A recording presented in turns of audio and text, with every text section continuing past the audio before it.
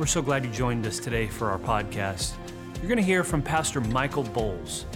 Pastor Michael's a Teen Challenge alumni, and he's currently planning a church in Los Angeles. He shared a great message at Central Valley Teen Challenge's tent meeting. Listen in and be blessed. God has used the ministry of Teen Challenge in my life. I am a product of Teen Challenge. I am a repeat offender. Shout out to all the people on Restoration. You know, when God restored Samson, you know, he had got his eyes gouged out. He was chained to some pillars. In that final act of his life, his comeback, he killed more in that moment than he had done in any battle or any fight previously. And I believe that when God restores, he restores you better, he restores you stronger, and that you will conquer and defeat unlike anything before. You thought you had tasted life prior to this. I believe that God has an amazing life for you. And I know that's a churchy thing to say, but I believe that living your life for Jesus, you're truly living the dream. And my goal at the end of this is that, you know that song that we were singing, I'm going to see a victory.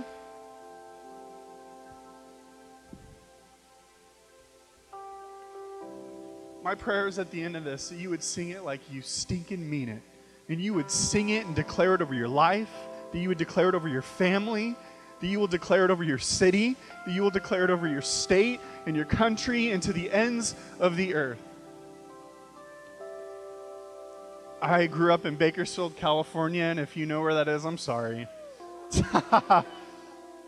And I found myself believing the lie that I was going to do drugs, and that was just going to be the pattern in my life. If you know anything about me, you know that my story, having grown up in church, I'd have moments where I'd be with Jesus, and then I'd go right back, and then I'd be with Jesus, and then I'd go right back, and I believe the lie that nothing could ever change.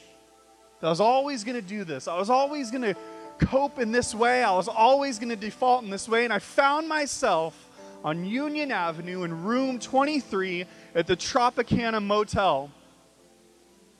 If you're from Bakersfield, you know that's not like the Ritz-Carlton. And the band and I, we stopped for tacos off Union on our way here in Bakersfield. And I had just Yelped a place. I'm like a foodie, so I like, trying to find like good spots. So I Yelped this taco spot. It had hundreds of reviews, and it was right next to the motel that I was getting high in. And that motel had changed its name. I had no idea. It was the Tropicana last time I left, and it changed its name to Renaissance Motel and has a remodel, and I haven't been inside, but it looks nice on the outside. Now, if you know anything about Renaissance, there was a period in history where art just lulled. Like there was a lull in art. People weren't dreaming. People weren't creating art. Culture had kind of just became stagnant. In the 15th and 16th century, Renaissance means a revival of arts and culture. And as I was looking at that motel, I feel like God spoke to me and said, son, in the 21st century, I am bringing a revival of broken dreams.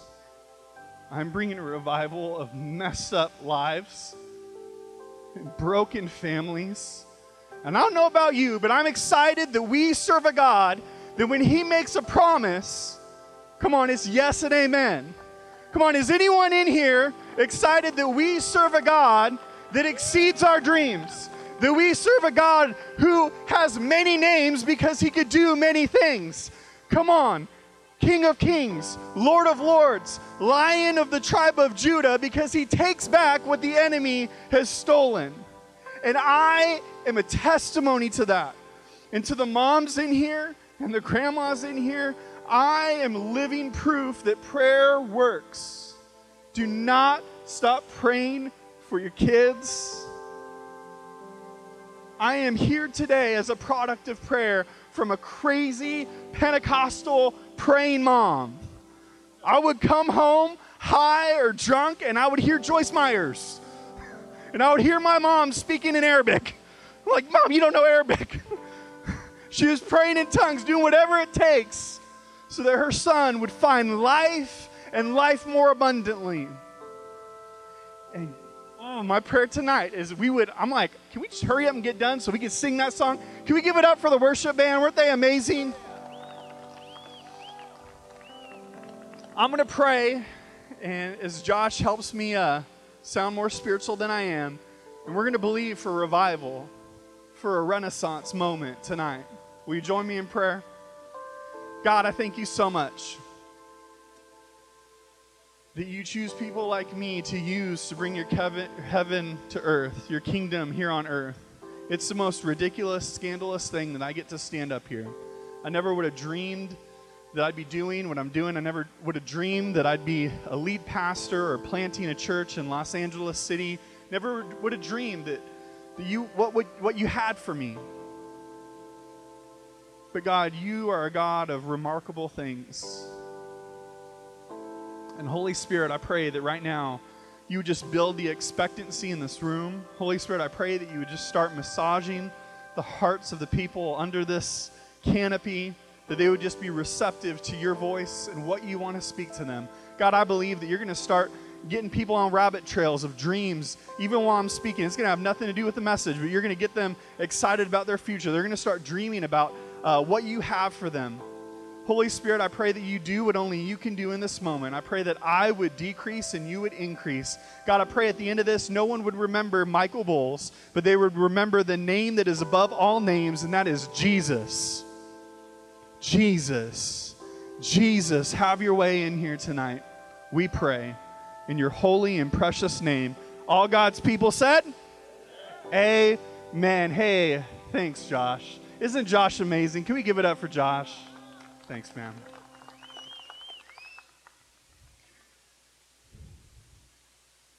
God wants to speak to you tonight. And there's a promise that is in John chapter 10. And I feel like this has just been a theme verse for my life this month. And now for the theologians and scholars in here are like, I don't have a life verse. Genesis through Revelation is my life verse, the whole counsel of God. Okay, whatever. This is a verse that's getting me through today. Is anyone thankful for like that one verse that just gets you through the month, that gets you through the day? Come on. John 10, it says, Jesus says this, he says, I have come to give you life and life more abundantly. Or the Michael Remix translation would say, I have come to give you life and a better life than you've ever dreamed of. But there's moments where I remember where we come to events like this, we get caught up in just the excitement and the hype, and we feel the good vibe of the music, and the pastor comes up at the end and he gives the invitation and says, come on, raise your hand if you want a new life. Hands raised. Let me lead you in this prayer. And we say this prayer and we give our life to Jesus, and it's great.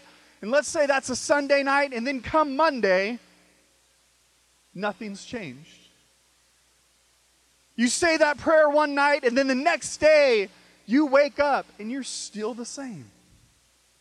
You wake up that next day, you have the same job that you're praying that God would deliver you from. You wake up and you have the same wife, the same husband. You wake up and you have the same kids, and your situation is the same. And oftentimes we think, we have this theology that God is going to change everything around us. But God is a lot more interested in changing you from the inside and causing and stirring up a revival in you so that you can affect change on the outside. And I think it's important to read this verse in its entirety. And if you have your Bibles, you can turn to John 10, and some of you guys have done that already. But this passage of Scripture, it's entitled The Good Shepherd and His Sheep. And it says this, very truly I tell you, Pharisees, Jesus is talking.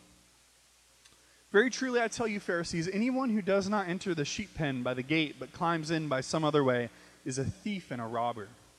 The one who enters by the gate is the shepherd of the sheep.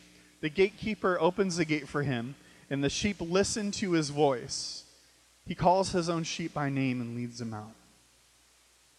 When he has brought out all his own, he goes on ahead of them, and his sheep follow him because they know his voice. Come on, if you are in Teen Challenge right now, you are in a season where you're fasting from the world and you're feasting on God's word.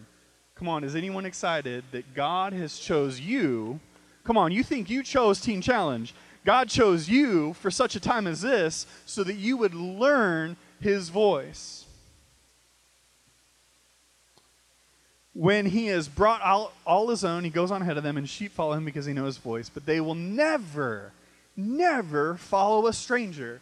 Come on, I hope that tonight you would catch such a vision for your life, such a God dream, that you wouldn't waste any of your resources or time or anything less on what God has for you. They'll never follow a stranger. In fact, they will run away from him because they do not recognize a stranger's voice. Jesus used this figure of speech, but the Pharisees did not understand what he was telling them. I love Jesus because he's so patient, isn't he? Like, I don't know, if it was me, I would have gotten frustrated. I would have gotten upset that these religious leaders, come on, you know the Torah, like you study the law, like are you not picking up what I'm putting down? But Jesus is so patient. He's so full of grace. Is anyone thankful for God's patience on your life? Is anyone thankful that God didn't just give up on you? He wasn't like, oh, we've seen this before. Second time in yeah, I've seen this before. Rededication, he rededicated his life. How cute. We've seen this before. Come on, God's not up in heaven where the air conditioner is blasting, playing the new FIFA 2020. Come on, he sent Jesus to earth because he cares that much about us that he wants to restore creation, humanity, to the Creator. Jesus said again, very truly I tell you, I am the gate for the sheep. Hold up, Jesus, I thought you said that you're the shepherd. You can't mix metaphors. You can't be the shepherd and the gate. That doesn't make sense. Jesus is like, I'm God. I can do whatever I want. Very true, I tell you, I'm the gate for the sheep. All who have come before me are thieves and robbers, but the sheep have not listened to them. I am the gate. Whoever enters through me will be saved. They will come in, go out, find pasture. The thief comes only to steal, kill, and destroy. I have come to give life and life to the full. A better life than you've ever dreamed of. Now, my wife and I, we are planting a church in East Hollywood. And, Barrio Locos por Vida. I know a little bit of Spanish, like just enough to recognize the bad words. And then I can like confront them. And I know just enough to like say like, yo necesito 3 tacos de asada. And then they'll say like, para aquí. And I'm like, what?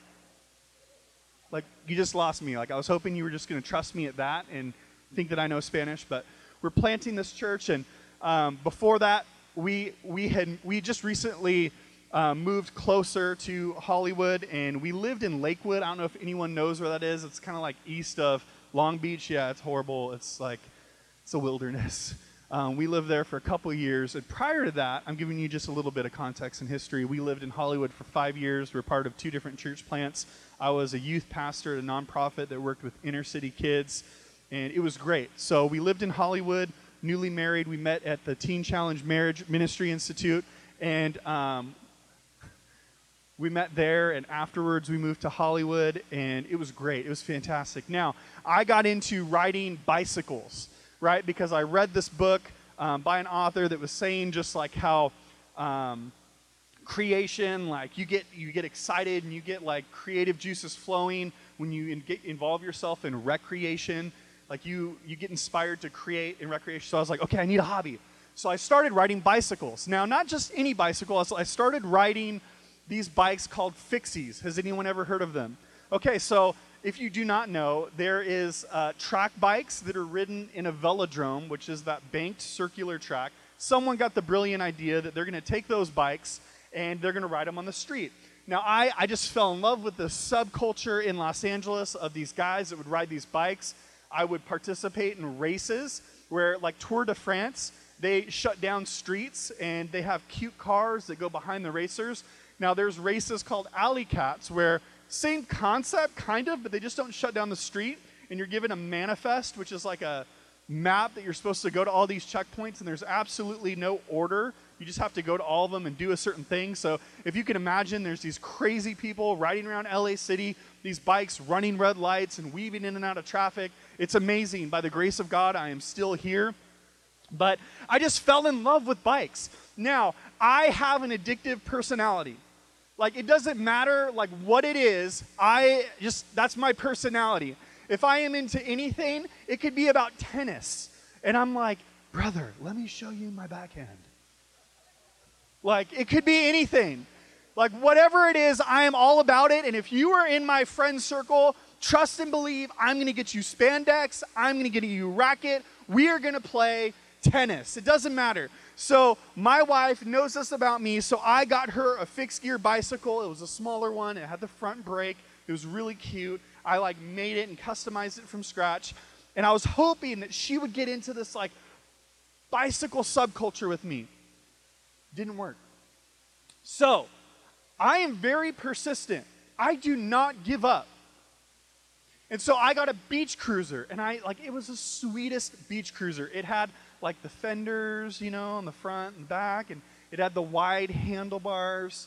And I even bought this like seat on Amazon, like shout out to Amazon Prime. Anyone thankful? Oh, you guys, oh, never mind. Sorry, dang it. You guys are like, dude, I hate you.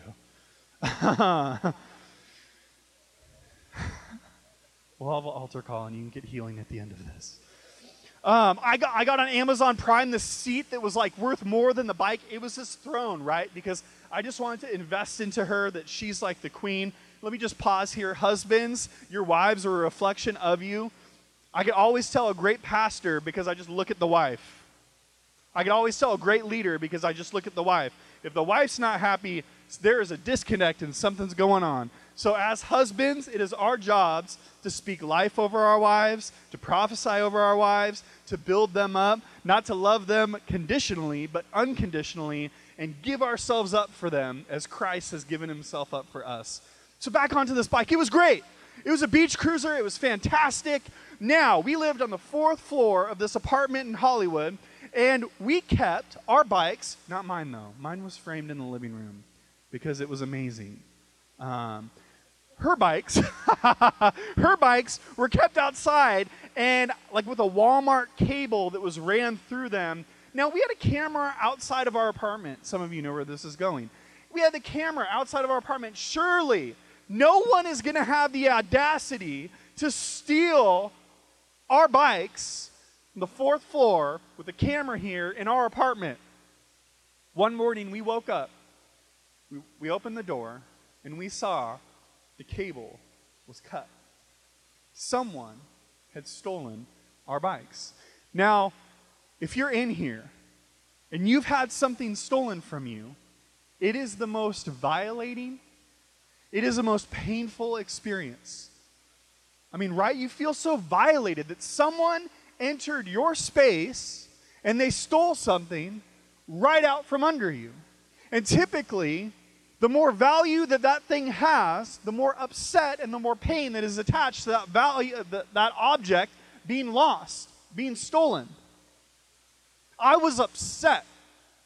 Come on, I was saved, but I hadn't always been a Christian. So trust and believe your boy got in my car. I turned on K-Dot, Meek Mill, like whatever. I just turned up the radio and I went searching, listening to the guide inside, trusting Jesus that he was going to lead me to the perpetrators that stole our bikes, and I was going to lay my hands on them in Jesus' name.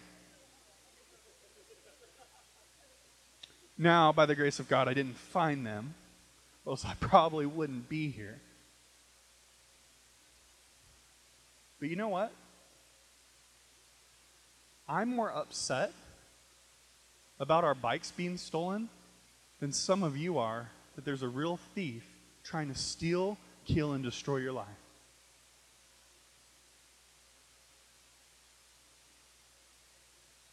I know that we like to hone in on Jesus' words that he's come to give us life and life more abundantly, but on the flip side of that, there's a real enemy and a real thief, and I don't think I have to do any convincing with this crowd tonight that there's a real thief trying to destroy your life.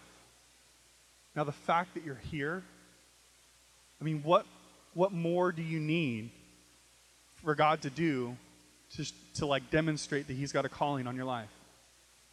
I mean, that God chose you to be here in this cutting-edge discipleship program, to be here in this Bible college. Come on, I've been all over the world, and I'm not saying that like, look at me, but I've been to Central, South America, the Philippines.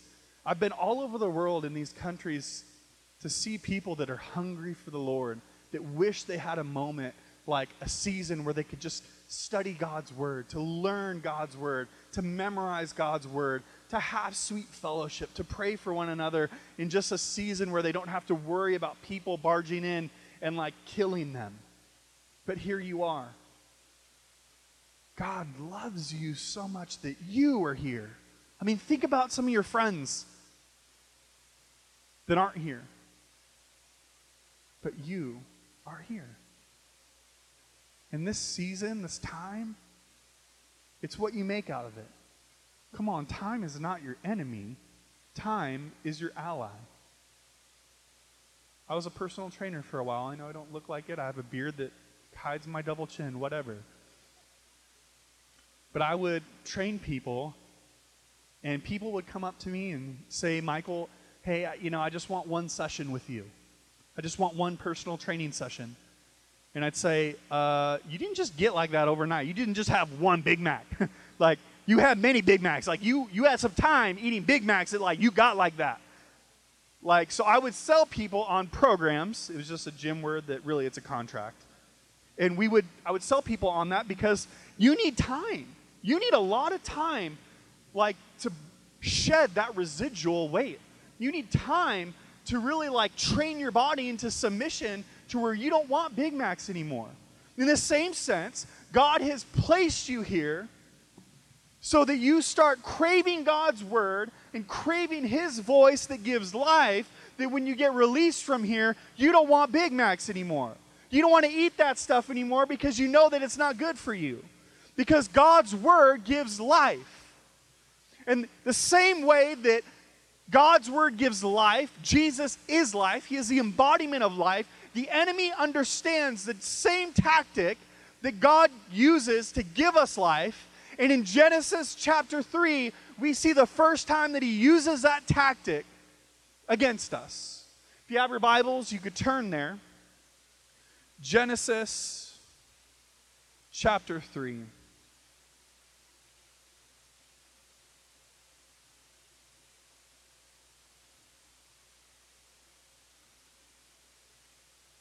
No, I'm kind of going to summarize it for sake of time and paraphrase the story.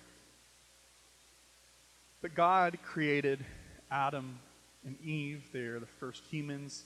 They are the first couple. God blesses the marriage between a man and a woman, and we see that in Genesis 3. And they are naked, the Bible says, unashamed, eating in the Garden of Eden. Come on, I can't even be naked and unashamed in my own kitchen. But Adam and Eve are naked and unashamed in the Garden of Eden, and they are given two trees in front of them, one that gives life and one that does the opposite. And God tells them, you could have everything. The world is yours. Just do not eat from this tree. Now, I know that many of us who have grown up in church, we get on Eve's case, women. She's the one that ate of the fruit. Women messed up everything, but let's just stop for a second. Let's talk about your boy Adam. Come on, man. Like, were you not that good of a conversationalist that your girl was talking to a snake? Like, they have books for that, bro. Let's not, like, forget about Adam. Like, to this day, I do not like snakes. Like, any creature that Satan is going to embody is not going to be a pet in my home. I have a 3-year-old son, Cove, and I promise and make a solemn vow before you tonight, we are never going to have a snake. Never. Like, think about it. Snakes don't blink. Their eyes are always open, even when they sleep. I remember when I heard that on National Geographic, and the preacher in me was like, that's a message. That's a sermon. The enemy's never sleeping. I could go so many directions with that one. The snake, no, horrible creature. Slithers around, stomp on the snake, kill the snake, hate it. Adam and Eve, they make a choice that disconnects them from the harmony that they were created to be with God. They made a decision that broke the relationship. And what's super cool is God sent Jesus essentially to be like the tree of life, like to be the thing that was like to give us life. And now, because of the finished work of the cross, we have a lot of things through Jesus that, man, like we get to stand in. Righteousness, blameless, spotless, pure as snow because of Jesus. Promise, destiny, dreams because of Jesus. And we see that the enemy uses the snake to deceive through speaking and attacking the mind. Gets Adam and Eve all caught up and like rattled on some other thing. Well, did God really say? And all of a sudden they start doubting God. Let me tell you, when you choose like to be selfish, when you choose to break the commands of God, ultimately what you are saying is, God, I don't trust that what you have for me is good. So I'm going to take things into my own hands. And let me just like blatantly say, look at where your own hands have gotten you. Come on. I don't know about you, but when I flew to do my second restoration, I flew from Seattle to San Diego. I was done. I was done trying to do life my way. And some of you have like the pride of like thinking that like you know what's best for your life. Come on, you've been brushing your teeth for what, 3 months? Like, stop.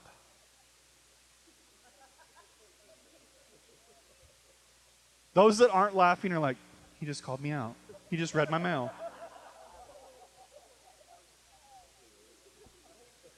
You do not know what's best for your life. As a youth pastor, I would tell students all the time, like, don't come up to me and say, you know what? God told me that I'm going to marry Becky. I'm like, really? You're the 4th dude that's told me that today. Like, I would advise our students, like, don't ever, I don't even care if you put like a fleece out, like a hood, you put your hoodie out and everything was dry and that thing was wet. Like, I don't care. Just don't use that language as, oh, I believe that God's telling me to leave Teen Challenge and go take care of my family. Don't tell me that. Because you know what that does is it's using God as just like a justification for you to be selfish. Like, my friend and I were talking, like, more than likely, probably maybe, anyone that wants to leave Teen Challenge in this season is wanting to go out and sin. Let's just be real. Because why would God call you to a 1-year or 16-month program for you to leave early? Let's just stop thinking that we know what's best for our life and really trust God that what He has for us is good. Come on, when I was growing up in church, I thought the Bible was a list of rules and regulations because these weird Christians didn't want me to have fun. Now, I understand that more than that, the Bible literally is boundaries because God in His sovereignty up in heaven sees like the mess that Adam and Eve got us in and is up there saying, son, daughter, I see these decisions are going to bring pain to your story. I see that this is going to cause heartache in your heart. I see that this is going to tear apart your family and your marriage.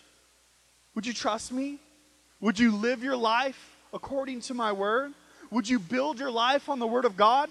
Would you build your life on the words of Jesus that bring life and life more abundantly? I don't know about you, but I want to build my life on the word of God.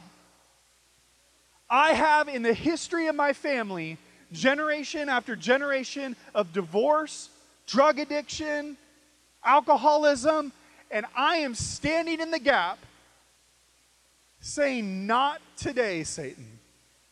I am building my life on the word of God. Come on, I'm going to be a tree that's planted by streams of living water that bears its fruit in its season.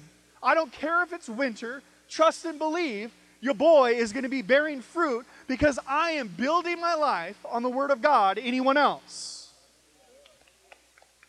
And Adam and Eve sever that relationship. They sever it. They mess up royally. And God knew he had to do something. He knew he had to risk everything. He knew he had to bankrupt heaven and send his son Jesus, the only one that could keep the law. Do you understand, like prior to this in the Old Testament, there was about 613 plus laws that the people following Jesus had to keep. And they'd mess up, and so they'd have to do the burnt offering and the peace offering and all of these different offerings so that they could know where they stand with God. Now, let me just I don't know about you, but I would read my Bible. I'd be like, okay, I'm going to read through the whole Bible, Genesis to Revelation. And I would get to Leviticus, and I'd be like, psych. Like, what? That just got really weird, God. That's not really speaking to me. But think about it this way. God's so good. Do you understand at this time, earlier this year, I went to Athens and I went to Corinth and I got to stand where the Apostle Paul stood on Mars Hill, and I got to look at the Acropolis in Corinth where they worshiped the god Athena. And at this time in this culture, they didn't know where they stood with all of these gods. So they would make sacrifices of people and animals, and then all of a sudden a ton of rain would happen and the crops would bloom. But they're like, I don't know if it's really working, so let's just keep doing it. And then it wouldn't work, and then they're like, oh my gosh, something's wrong. It's this person. And there's this whole idea of they just didn't know where they stood with the gods. But here, even in the Old Testament with the Levitical laws, God, in his love and his mercy, gives the Levitical laws to the people because he cares so much and wants them to know where they are at with him, that they could be in good standing with him. And now, fast forward to the new covenant, we have Jesus, where ultimately Jesus is the ultimate sacrifice. We don't have to sacrifice goats and bulls anymore because Jesus is the final sacrifice. He is the fulfillment of what the Old Testament spoke of. He died in your place. He's put in a tomb, and on the third day, he rose again so that he might have life and life more abundantly. You know that after Jesus rose, he walked around. First off, let me back up. Do you know who found Jesus? It was women. About a week ago, there was a pastor who made a comment about women in ministry. He said, go home. Women were not reputable sources for events like this, but Jesus is very much about equality. And that was what was so appealing in the first century, was there's now neither Greek nor Jew nor male or female. Christianity just leveled the playing field. Jesus revealed himself to women. Who were the first ones to preach the resurrection? Women. And he walks around with holes in his hands and his feet. And even then, I love that the Bible notes this. Thomas doubted. Like Thomas doubted. People even doubted. Like it's recorded in the Gospels. And like, can you just like take a minute and just hear me out? Like, I know that we give the Bible like this thing, like it's man-made. It's man-made. Like it's just a book. It's just a historical book. Dude, think about it for a second. If I'm trying to make up, like if I'm L. Ron Hubbard and I'm trying to make up Scientology, he's a science fiction writer. Like if you take a tour about Scientology, you see all this science fiction. Like he's just got a mind of fiction. If I'm trying to make up a religion, why would I include that even after Jesus, the Messiah, resurrected, that people still doubted? Like that's not convincing. But listen, God cares about your doubts. God cares about your wrestling. And for those of you who are in here and you're even struggling to listen to me, praise God. Fact check me. I don't care. Like wrestle. And I'm so thankful for the wrestling because I believe in the wrestling, once you get fully convinced and God reveals himself to you through the Holy Spirit, that you're going to be all in. So keep on wrestling. I'm not worried about it. I wrestled. I know that we serve a faithful God, that he makes everything beautiful in his timing. Is anyone thankful? In the book of Hebrews, chapter 4, verse 7, it says, God again set a certain day, calling it today. When? Today. And this he did when a long time later he spoke through David, as in the passage already quoted. And he said this. He said, today, if you hear his voice, do not harden your hearts. I'm going to say that again.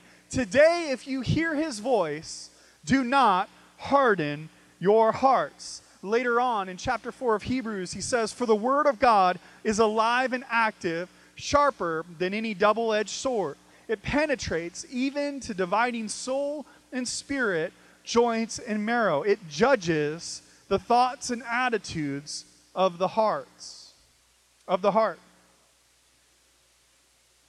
God is speaking a lot more than we are listening. I would have students and people come up to me, Pastor Michael, I just don't hear the voice of God. Like anyone who says that is a clear indicator that you are not reading your Bible. Because I could just like flap Genesis through Revelation of God's faithfulness, of miracle after miracle monument, where God came through, where God's promises were yes and amen, where he liberated a people, where he set free a people. God is always speaking. But are we having the ears to hone in and listen? Come on, you will never get this time back. When I was in Teen Challenge, I knew that God had called me to be a pastor. I knew that he had called me to preach. I would write messages. I didn't even know how to put 3 points together. I didn't know how to exegete scripture. I didn't know how to put together a score outline. I didn't know rationale or objective or how to tie in illustrations. I didn't know anything. But you know what? I took a leap of faith and I trusted that God was speaking to me and I was going to put something together. I was going to listen to great preachers like Judah Smith and Rich Wilkerson Jr. I don't know. I just loved them at the time. They dress nice. I would listen to these guys and I would listen to how they put together messages. And I'd be like, I don't know what they're doing, but I think it goes something like this. And I would stand in the back of TCMI parking lot when nobody was around and I would preach to like the marijuana smoke permeating that LA air. And you know what? I remember my fourth quarter at TCMI. And as the band comes up to help me close, which anytime a preacher says that, it's like another hour. This is like a tent revival. It's going to be like 3 hours. I grew up Southern Baptist. I had an experience with the Holy Ghost in Teen Challenge. I'm like a Baptist-Costal, mess with liturgy a little bit. So this could go on for a while. Like, we're in Reedley. Like, what else do you have to do? Shots fired. I remember my fourth quarter at TCMI. I remember being in my bunk. I had bottom bunk because I was balling. I was on bottom bunk. Come on, if you know the struggle, give me an amen. I finally got bottom bunk. And I was in the back, and it was like the gap in between time where we were getting ready for fundraising or I don't know what. And there were some guys hanging out by the sink, and they were talking about Man, when I graduate, I'm going to go here. Hey, when I graduate, I already got this job. I already got that. And they started talking about people. Hey, did you hear about where she's going? Oh, yeah. She got that job. And my name came up.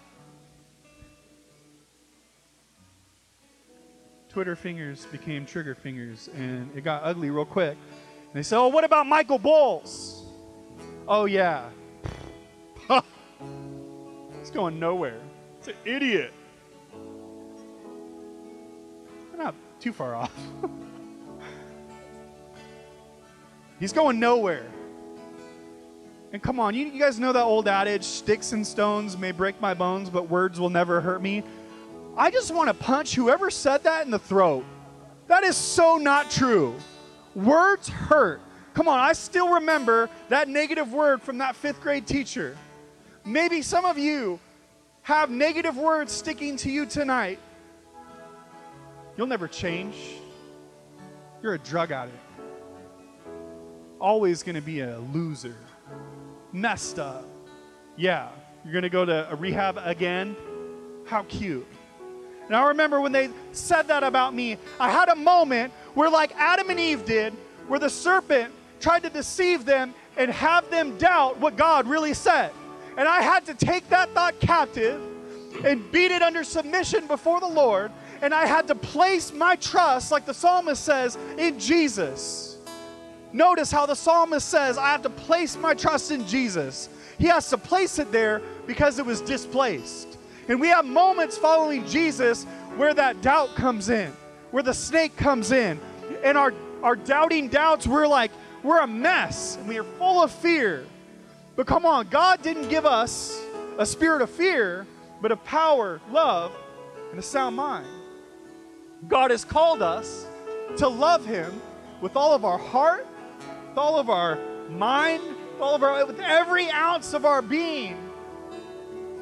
And I had to choose in that moment that I'm not going to listen to what these yahoos are saying about me, but I'm going to trust that what God has for me is good, and I'm going to stand on my tippy toes on my Vans a little bit and have a little bit of faith beyond what I'm seeing right now, that what God has for me in my future is good. There's a guy, I love dead guys. Not in like a weird way. I just love like dead theologians. I love dead pastors and preachers. You know why? Because I referenced Judah Smith and Rich Wilkerson Jr., and they're fantastic. They're incredible. But I love dead guys like Smith Wigglesworth, Leonard Ravenhill, David Wilkerson. You know why? Because you know how they finished. Come on, anyone could start. Anyone could start with a ton of gumption and a ton of passion. But it's character that is going to help you finish the race. I've seen too many young people in Los Angeles that had a gift, that had a voice, they got a platform way too soon. And you know what the enemy does? He'll let you have that secret sin that doesn't get exposed. And it could go on for years. He'll let you get that platform. He'll let you get that following. He'll let you get that influence. Will you think that that sin is not affecting your soul? And he's got the intention of when you do fall, and you will with secret sin, because ugly things grow in the dark. When you do fall, you're going to hurt more people. You're going to taint the name of Jesus. And more people are going to walk away from the faith because of you and that secret sin that you didn't deal with. Jesus' words give life. And right now in this moment, he's saying, son, daughter, bring that thing into the light. And I'm thankful for guys like David Wilkerson, who had enough character to finish the race well. Maybe some of you have heard of David Wilkerson. I don't know. But David Wilkerson was a small town preacher in Pennsylvania. And he got newspaper clippings and newspaper articles about these boys that were on trial for murder in New York City. And his heart began to beat out of his chest. And a burden began to grow for his neighbor, for these young boys that were caught up believing the lies of the enemy. And he found himself commuting to New York because out of love and compassion that these boys would find Jesus and find his voice that gives life. And eventually he moves to New York City. And at this point, New York was notorious for the drugs, the violent gangs, prostitution was rampant. New York was no Pasadena. New York was an ugly place. And he heard the voice of God that gives life, moved him with compassion to New York, and he found himself preaching on street corners of gang-infested neighborhoods. And one day he's doing what he always does. He's preaching on a milk crate on the corner of a neighborhood. And this notorious gang leader named Nicky Cruz comes up to him and says, "Hey, David, I don't want you preaching on my corner anymore. And if I see you here talking about Jesus and the gospel and this good news, I'm going to cut you up into 1,000,000 pieces." And David Wilkerson, with the power of the Holy Spirit, come on, when you got the Holy Spirit inside of you, you roar like a lion. You have boldness that is shut up in your bones that you have to release. David Wilkerson looks Nicky Cruz in the face, says, "Nicky, you could cut me up into 1,000,000 pieces, but every single one of those pieces is going to scream back, 'I love you.'" Nicky had never experienced love like this. Nicky had never experienced boldness like this before. And Nicky went off, continued getting high, and continued the lifestyle. And David Wilkerson's words haunted him. Can I just tell you, it's nights like tonight where God speaks into your spirit. You could try to run, but God's going to haunt you. You could try to run, but God's going to relentlessly pursue you. You could try to do your own thing, but God's going to continue to chase you down with and overwhelm you with his love. Nicky was overwhelmed by this type of boldness and love. And David Wilkerson was leading a meeting very similar to this one. He preached a fantastic message about the good news of the gospel, how it's a good announcement, but it's also an invitation to participate in the new thing that Jesus is doing on the earth. And he gave an invitation, an altar call at the end that similar to what most pastors do. Anyone who wants to accept Jesus, anyone hearing God's voice, anyone believe that Jesus' words give life and we want to respond to his words, come forward. And from the back of the room, down the side of that room, walked Nicky Cruz. And there was a deafening silence in the room as everyone looked at Nicky Cruz coming forward, because they knew the despicable things that he had done. They had seen the atrocities that his hands had committed in acts of violence. And there was a silence in awe of what God was about to do as Nicky Cruz came up. That night, Nicky Cruz accepted Jesus. And David Wilkerson started an amazing Christian rehabilitation program called Teen Challenge. Has anyone heard of it?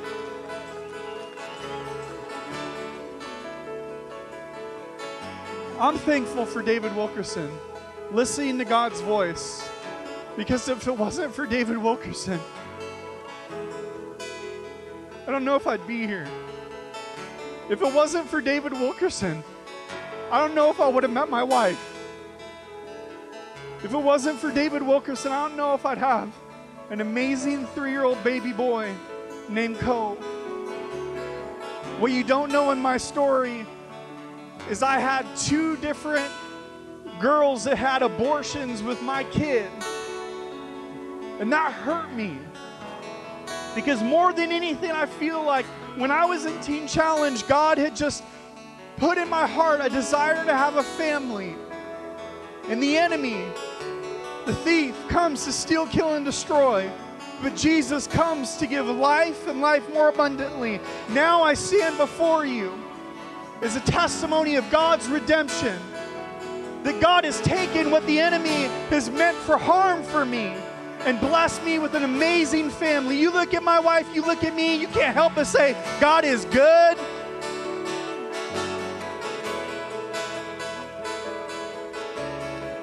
David Wilkerson in April of 2009 got in a head-on car accident, died on impact. Instantly, head-on collision with like a tractor truck, died on impact. I'm looking at a room that is pregnant with potential tonight.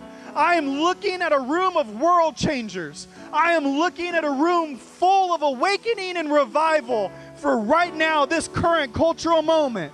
And I'm wondering if there is anyone in this room that is willing to stand up and say, I know that happened to David Wilkerson in April 2009, but I'm going to stand up and I'm going to take his place.